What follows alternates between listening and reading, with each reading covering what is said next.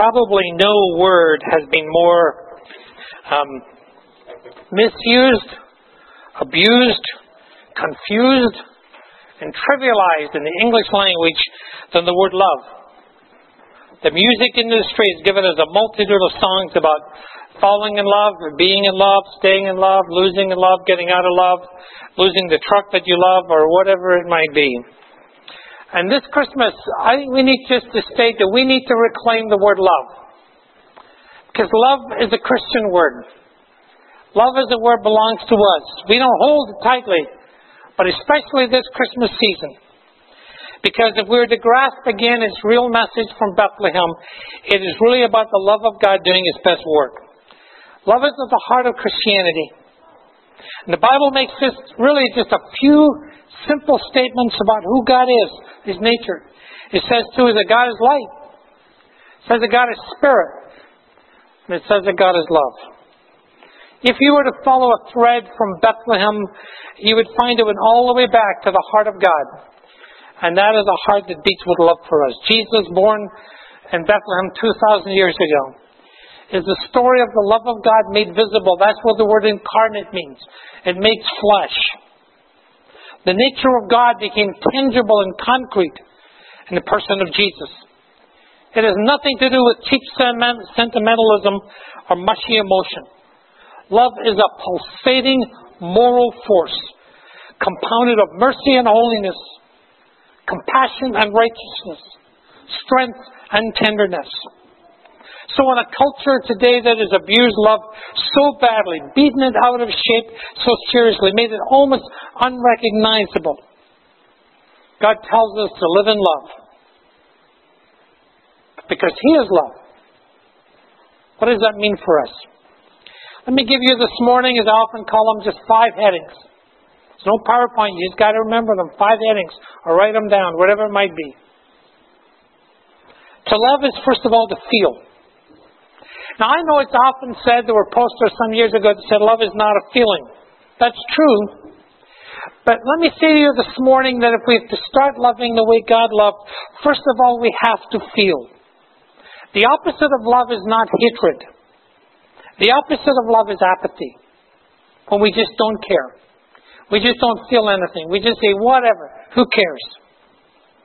But when we feel someone's hurt, someone's pain, and when we do that, we're at the starting place of love. When Jesus walked the earth, He was friends with one particular family. The home was a place maybe where he could go and kick off his sandals and put his feet up and relax. Mary and Martha and Lazarus. That was their home. Jesus felt just at home in that kind of place. And then one day the sisters called Jesus to say that Lazarus, the brother, had died. And it says in the Bible that Jesus was moved with grief. And that is a word in the Gospel of John that is one of the strongest words to express emotion to us. It says that Jesus was moved in his very gut, as it were, for his love for Lazarus. He loved Lazarus and he felt his death at the very depths of his soul. He just didn't say, oh, well, whatever. There goes another one. When the Bible says God so loved the world, that's not just a theological statement. It is a statement, first of all, about how God felt towards us. So love is to feel. Secondly, to love is to listen. I've often thought in my life that there's 2 kinds of silence you can be part of.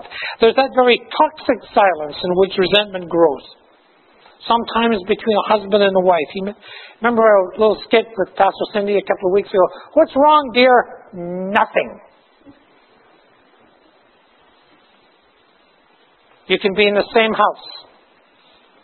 You can be in the same bed. But it's that deadly kind of silence in which anger and pain grows. And then there's a kind of silence that's creative. No one needs to really say very much or anything. But there's health. And in that kind of silence, it allows us to listen to the other person's heart. What they're feeling.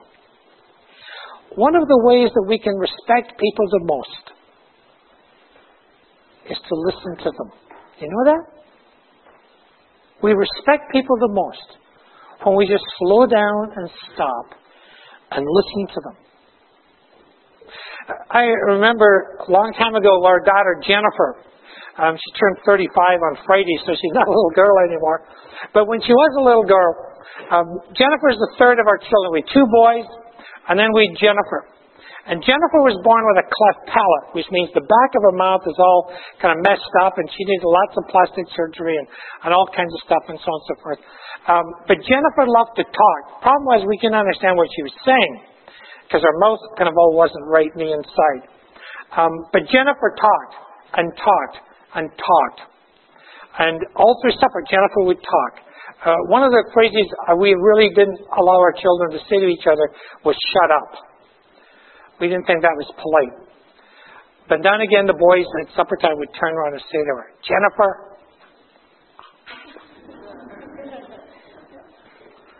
And one day I remember, it was a long time ago, but I still remember Jennifer was yattering on through supper and trying to tell me something about her day.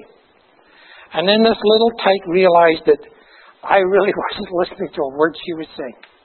And she stopped. And she took her hands. And she took my hands in her face like this. And she turned my face towards her. And she said, "Daddy, you're not listening to me." I think sometimes we could do that with each other as adults, if we're real honest. We could take someone's face and we could say, "You're not listening to me." Imagine if we did that. Most of the time, we're often not listening to people. We're just waiting for our turn to speak. Do you know that one of the basic acts of love we can extend to a person is to listen to them? To really listen to them. To their words, but to listen also to their heart and what they're really saying. In that intimate kind of silence, love is born and love can grow.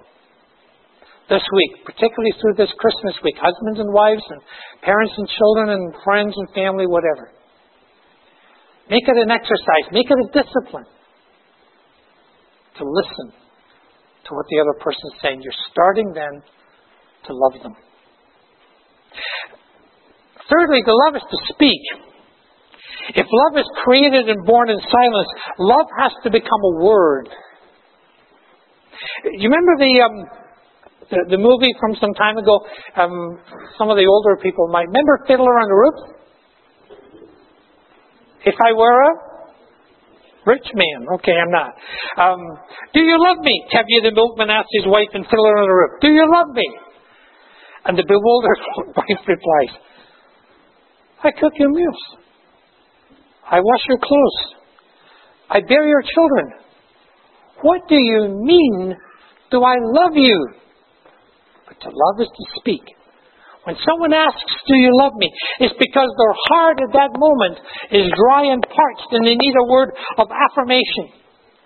Affirmation is the foundation of human confidence from which each one of us step out each day. Most of us, all of us, are painfully aware of our faults and failings. You know, we don't need other people to tell us where we've gone wrong. I think often we've become a society of nitpickers. We just point out, and we sometimes love to point out other people's faults and failings. You did this wrong. You did that wrong. There's another thing you did wrong. Were you late for church? And so we go down the list. And we get some great delight in just saying, you know, you could have done better than that. That really wasn't very good. But instead, love can become words that breathe life and health. You know, God used words to communicate from heaven how He felt about His beloved Son. When Jesus was baptized at the beginning of His ministry, and by the way, young people, young adults, I think the steps that you took and the words you shared this morning were tremendous. Thank you for each one of you. I think you make a great step forward and something that God sees and God affirms and God applauds, because He did that when His own Son was baptized. Remember what Jesus said from heaven what God said from heaven when Jesus was baptized. He said, "This is my beloved Son, I am well pleased with him. He's saying, I affirm, I applaud what he did. I read somewhere that when we get one word in our lives in a day that's negative, a word that puts us down, a word that criticizes, a word that's sarcastic, when we get one of those in a day, we need 7 words of affirmation that will undo the damage and the hurt to our soul that's inflicted by that one negative word. So if you give out one critical word to somebody, they're going to need 7 words of affirmation. That means words of encouragement, words of appreciation, words of thankfulness, words of gratitude, words of affection. They're going to need 7 of those to counteract that one word that you use just to slay them. So let's not use those words that criticize. Because to love is to speak. Love become a word. When did you last tell your spouse that you loved them, really loved them, and appreciated all that they do? When did you last hug your kids and say that you love them, even if they're bigger than you are? My 2 boys are now way bigger than I am. But Christmas Day, when we get together, I will give them a hug and tell them I love them. I might embarrass them a little bit, but do it to your children. Don't worry about the embarrassment. Give them a hug. Tell them you love them. I'm not sure at times what holds us back from doing this, but love is being denied. My sense is that each one of us in our households needs to tell our spouses and our children, and children to tell your parents, I love you. Much more often than we really do. To love is to tell. Is to put the words and is to put the thoughts of the heart into words. Number 4, to love is to respond. When we see the need, when we feel some pain, we may even talk about it, but love, God's agape kind of love, that unique biblical word for the love of God, it takes it to the next step. It simply doesn't see it and feel it and talk about it. It responds and it does something about it. We're told love is a verb. That means love has to become action. It must be more than words. It must become a deed. For God so loved the world that He gave. That was His response. First John says to us, let's not love just in words or in tongue. In other words, not just say, oh, I love you and I care about you. But John says in action and in truth. Love is hearing the need of a person and a family and saying, how can we respond to that? How can we do something about that? And last of all, to love is to take the initiative. You see, there's a step beyond responding. There's a step beyond merely doing. It calls for more than just seeing the need and then taking action.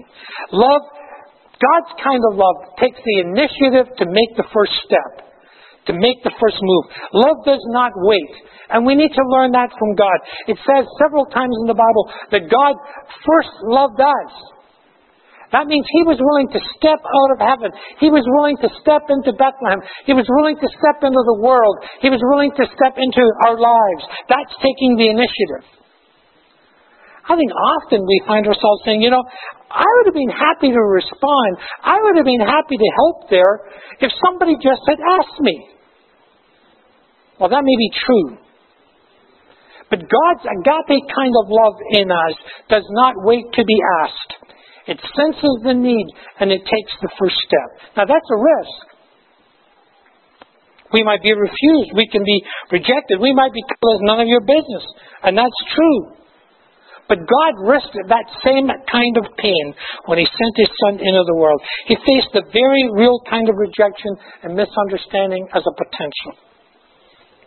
All of this and so much more is modeled for us by the love of God in Christ. God took a great risk stepping into the muddle and the mess of our humanity. That is the heart of the Christmas story.